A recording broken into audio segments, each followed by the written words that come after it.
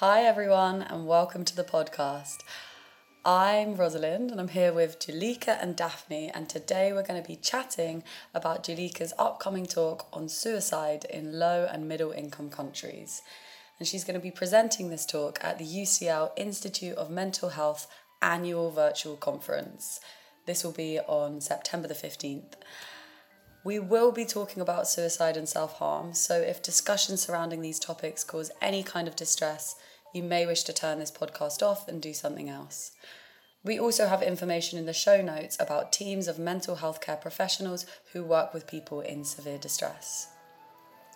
This podcast is aimed at researchers and policymakers, but it may also be of interest to the wider audience. So, Julika, thank you so much for coming on the podcast. You've had a really interesting journey in becoming a mental health epidemiologist. Do you want to tell us a little bit about your background? I think you may have started in microbiology and pathology, but now you've taken a little bit of a different route. Yeah, so thank you for having me on this podcast. So, in terms of my journey, yes, as you have correctly described, I started off with the micro. I started off looking at microbes and viruses as part of my undergraduate degree. I absolutely hated it. I could not stand the sight of a microscope or a petri dish. So, I actually gave all of that up and became an events organizer for several years. And so I left academia totally and by chance fell into working on a public population health project in Cardiff. And it sort of, through context, just found myself in Sri Lanka. Working on a large randomized control trial, initially going out there for 3 months to just see what it's like to work in a global setting. I was born in Sri Lanka, but I grew up in Hong Kong, so it's you know lots of different places. But yeah, so I ended back up in Sri Lanka, and after 3 months of working on this trial, which was looking at introducing locked boxes to communities to try and reduce access to lethal means as a way of reducing suicide deaths and self-poisoning acts in the country. Um, and yeah, 3 months in, I ended up staying there for nearly 2 years, and then did my PhD based on that project. And I essentially have now been working on suicide and self harm research in Sri Lanka and other sort of low middle income countries for about a decade. So my understanding is that your work has focused primarily in low and middle income countries. Can you tell us a little bit about suicide in these countries, how common it is? As I said, my research career has primarily been in low and middle income countries. So when we talk about suicide deaths, a lot of people are actually surprised to find out that 80% of all suicide deaths occur in low and middle income countries. So, whilst there is quite a strong focus, and rightly so, on suicide in high income countries, the burden of this problem or this issue is felt most greatly in low middle income countries. Now, my research is focused on suicide in Sri Lanka. And in Sri Lanka, as in many low middle income countries, suicide is a problem in young people. So, for Sri Lanka, suicide rates are highest in young women and older men. So it's kind of a different picture to what we would see in high income countries. Countries like India have very high rates of suicide in young people and young women particularly. So that's a different picture to what we would see in high income countries, where we typically see higher rates of suicide in sort of middle age and older age groups. Self harm obviously is a different behavior to sort of suicide deaths. Um, I have an additional point to make about suicide in low middle income countries, and that is regarding methods. So, one of the reasons why we might be seeing quite different rates of suicide in low middle income countries compared to high income countries is that the methods used in these different settings are quite different for acts of self harm with low suicidal intent. So, people who engage in acts of self-harm or low suicidal intent in, say, high-income countries typically will take sort of poisoning overdoses. Now, those poisoning overdoses are things that are often readily available in the home. Now, in high-income countries, typically those methods are reasonably kind of low toxicity, but in low middle-income countries, the toxicity of the methods available in the home are quite they have a high case fatality often associated with them, particularly in agricultural communities where pesticide suicide deaths are a very common method of suicide. So, in these communities, it's clear that a large proportion of suicides are due to this intentional pesticide self poisoning. Is there any research looking at how kind of culture and religion and social factors may be influential in these kind of behaviours? So, in terms of culture and religion, I think these are relatively understudied areas in terms of suicide research. There are groups of individuals who have worked on suicide and in terms of kind of the cultural meaning and things like that. But I would say this is really under researched. We don't really understand suicide in low middle income countries, and one of the main reasons for that is it's been a area that has received not very much funding. The capacity for doing research regarding suicide is quite limited in low middle income countries. So we have this massive gap in our understanding. But there are some things that have come out of some of the investigations. So again, I will use Sri Lanka as the case study because that's kind of where I've been working. So in Sri Lanka, suicide or suicide-like gestures, which is sometimes how it's referred to in Sri Lanka, particularly in young women, is a way of communicating in a culture where the expression of emotions, of particularly strong emotions, and the challenging of hierarchy, also generational hierarchies or gender hierarchies, is frowned upon. But a socially acceptable way of communicating distress is through acts of self harm. And unfortunately, some of these acts, as I say, because of the methods used, do end up leading to suicide. So it's kind of a social practice. And there is certainly a lot of anthropological evidence from Sri Lanka that suggests that that is certainly the case. So there are different types of suicide behavioral acts in Sri Lanka, and that kind of, I'd say, is fairly under researched and needs more focus. But that's just Sri Lanka. Sri Lanka is one country, small, tiny island, and there's so many bigger, larger countries that are low and middle income that have very little research conducted. For example, Africa is an area we know very little about in terms of suicide and self-harm. Can I take you back to the lethal means? And you talked about pesticide. And I was wondering whether you can tell us a little bit about restriction of means in Sri Lanka. Method restrictions or means restrictions, which actually for mental health I have done an entirely different podcast on. In terms of means restrictions, for Sri Lanka, Sri Lanka's a brilliant case study of where means restrictions has resulted in a reduction in suicide deaths. So there are two ways in which you could reduce access to lethal means. One is by reducing access at the sort of very individual level, so stopping somebody being able to physically get hold of something, perhaps by locking it in a cabinet, or maybe having it sort of further away from the house. So in a moment of suicidal crisis, you are not accessing something that's particularly lethal for your act. And that might sort of result in that individual surviving, and then you can give them help and support. The other option is where you implement policies at a national level and remove that lethal means from the community. So, I guess gun policy is one of those things, reducing access to guns, reducing access to, putting barriers up on bridges, that sort of thing. Now, in Sri Lanka, what there was an introduction of a series of pesticide bans on the most toxic pesticides in the country. Now, those toxic pesticides are already banned because of concerns over human health in high-income countries, but they are quite readily available in many low and middle-income countries.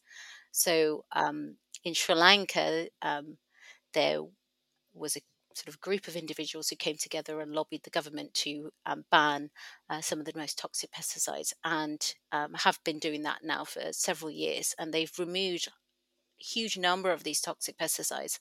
And in a study that I was involved with, where we looked at the impact of those pesticide regulations on suicide deaths, we were able to estimate that by introducing these pesticide restrictions at a national level, Sri Lanka was able to prevent roughly about 98,000 suicide deaths.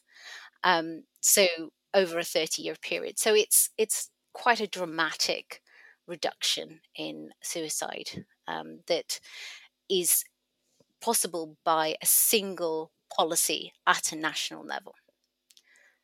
As I said, the alternative is to do it at an individual level. And that's the other bits of work that I've been involved with, which was the trial that I mentioned earlier on, where I ended up in Sri Lanka.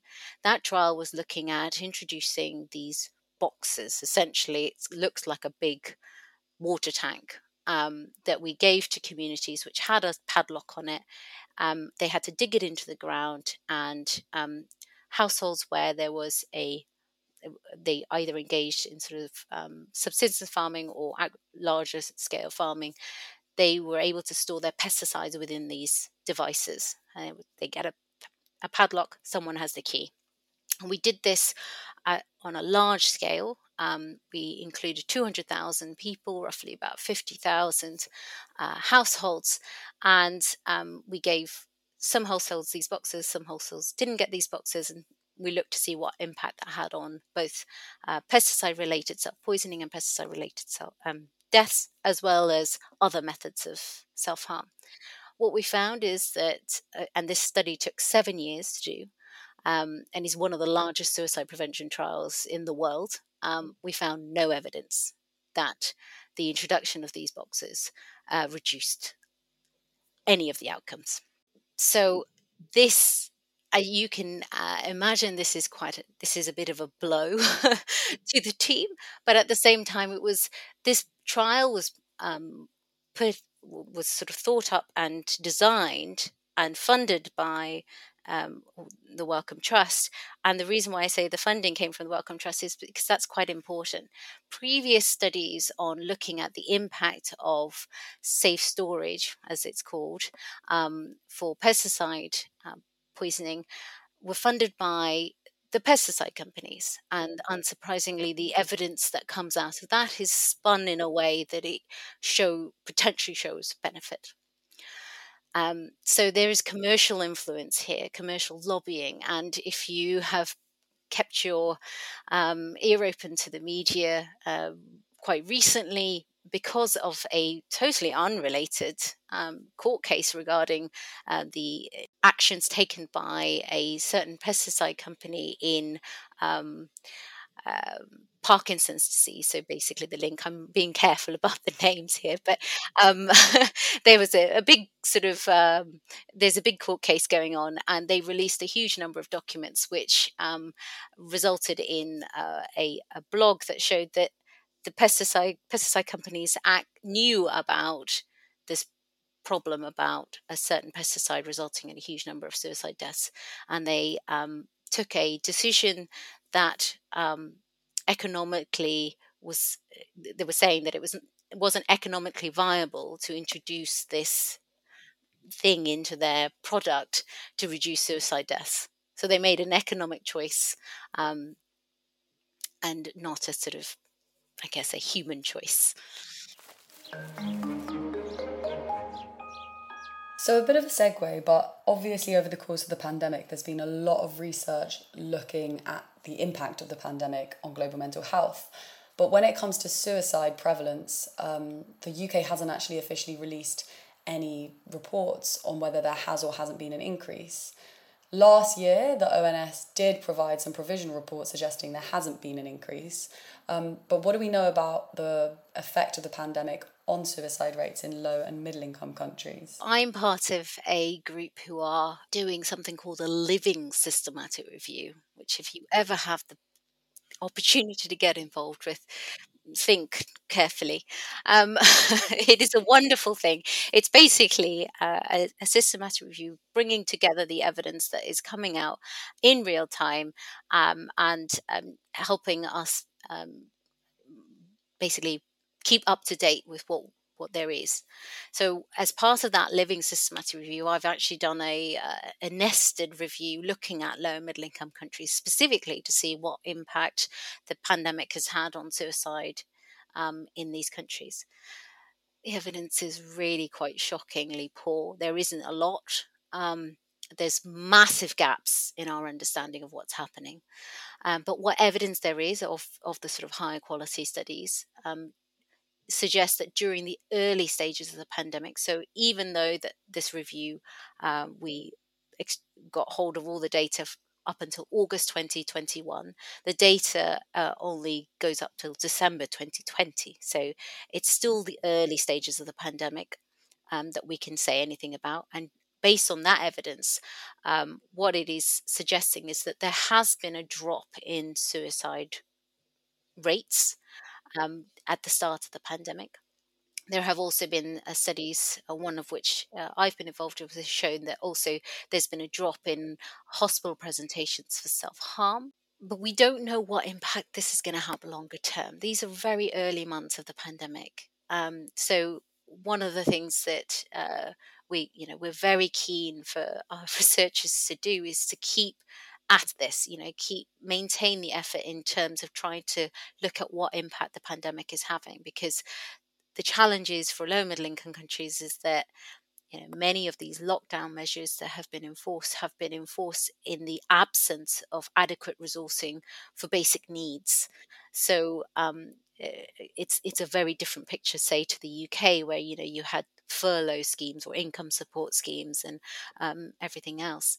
In other countries, that hasn't happened. So the impact will be greatest felt in those who are most disadvantaged anyway in countries where there is already economic adversity. So my unfortunate answer is we don't know a lot yet, but what there is suggesting a reduction.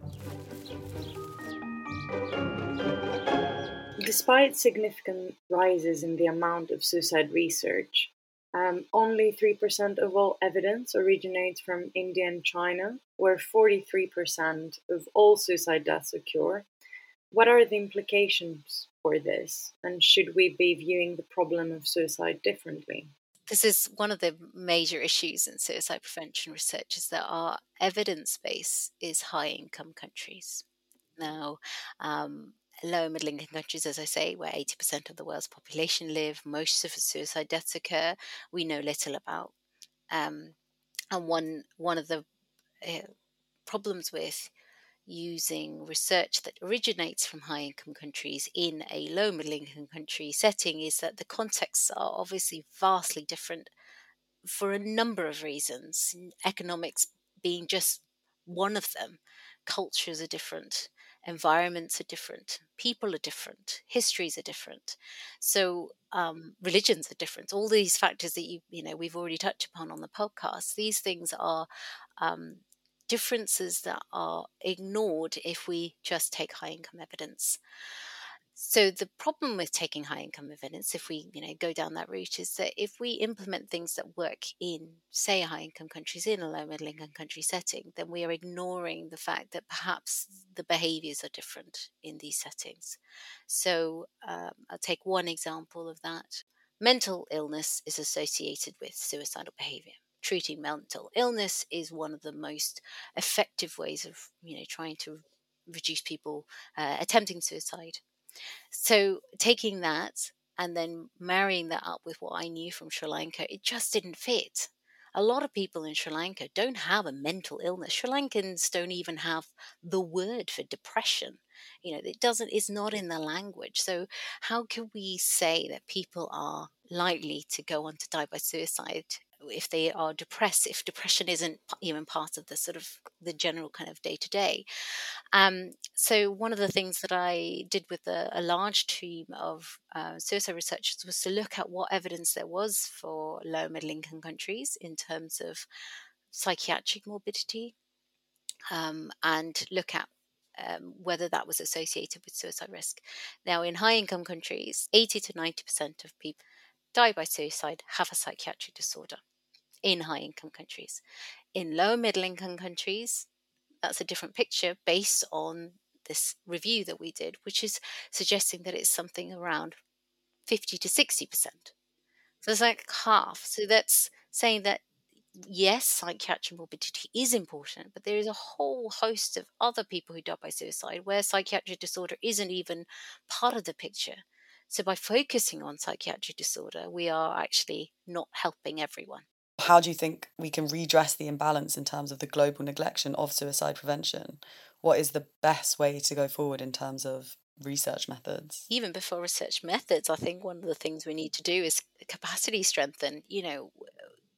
There are no surveillance systems in low and middle income countries. I say that it's a bit of an exaggeration. There are some, but mostly there's a massive gap in surveillancing of the issue. Most of what we know about suicide rates from, say, for example, the Global Burden of Disease study for Africa, it's mainly model data. I think there's only one or two countries within Africa that provide any kind of estimate of it in Africa. So anything that we have is based on our understanding of the modeled risk of the risk factors for suicide behavior. So if you going a few steps back to what I just said, if you're taking the risk factors that we know from high income countries, using that to model suicide rates in low middle income countries, it's not the right picture, is it? Because the risk factors are different. Investment in people, investment in researchers in the countries to be able to lead these sort of surveillance programs or whatever else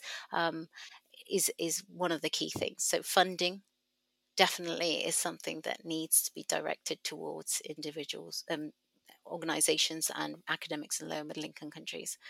And also for reviewers and for sort of, I guess, other people when they're kind of looking at research from low and middle income countries, always keeping that in mind that, what we know may not be the truth. I'm using quotation marks here. You can't see me on these things.